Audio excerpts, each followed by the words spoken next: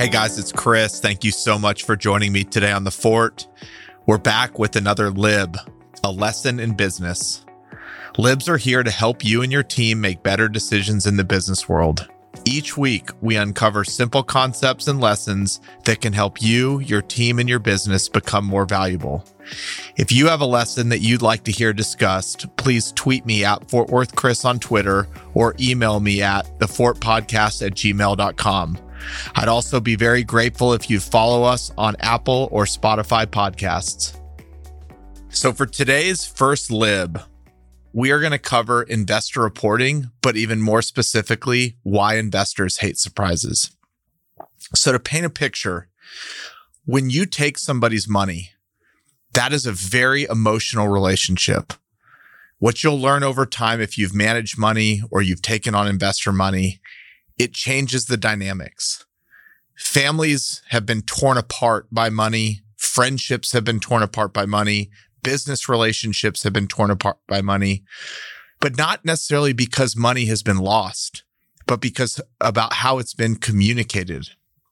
And so in today's lesson, we're going to talk about why it is important to consistently and transparently report news to investors so that they're never surprised. Good news in investing is easy to give. Everybody loves good news, so I'm not going to spend a lot of time there.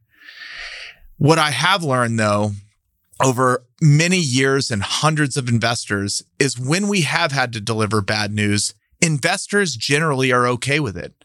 I'm not saying they like bad news. Who likes bad news? But they can handle it because delivering bad news is also another way of showing that you're being honest. And people, when they give you their money, want transparency and they want consistency from you. And when you are managing somebody's money, you owe it to them to be transparent and consistent, no matter whether it's good news or bad news you're delivering. Now, where things get dicey and where people get upset is when you surprise them. The truth of the matter is, in business, there's very few surprises. I'm not saying there's none, but the majority of things that go wrong, especially as it relates to a real estate investment, very often is not a surprise. You could see it coming from a mile away.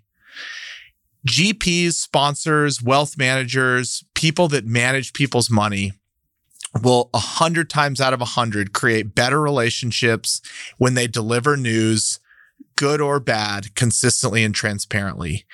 Surprises crush people.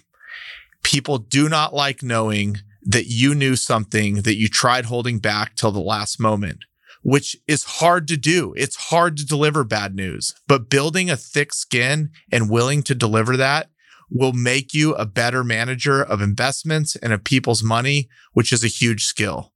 So thank you so much for joining me today on our first LIB. And if there's one lesson you could take back to your business next week, it would be report consistently and transparently, leave the surprises out.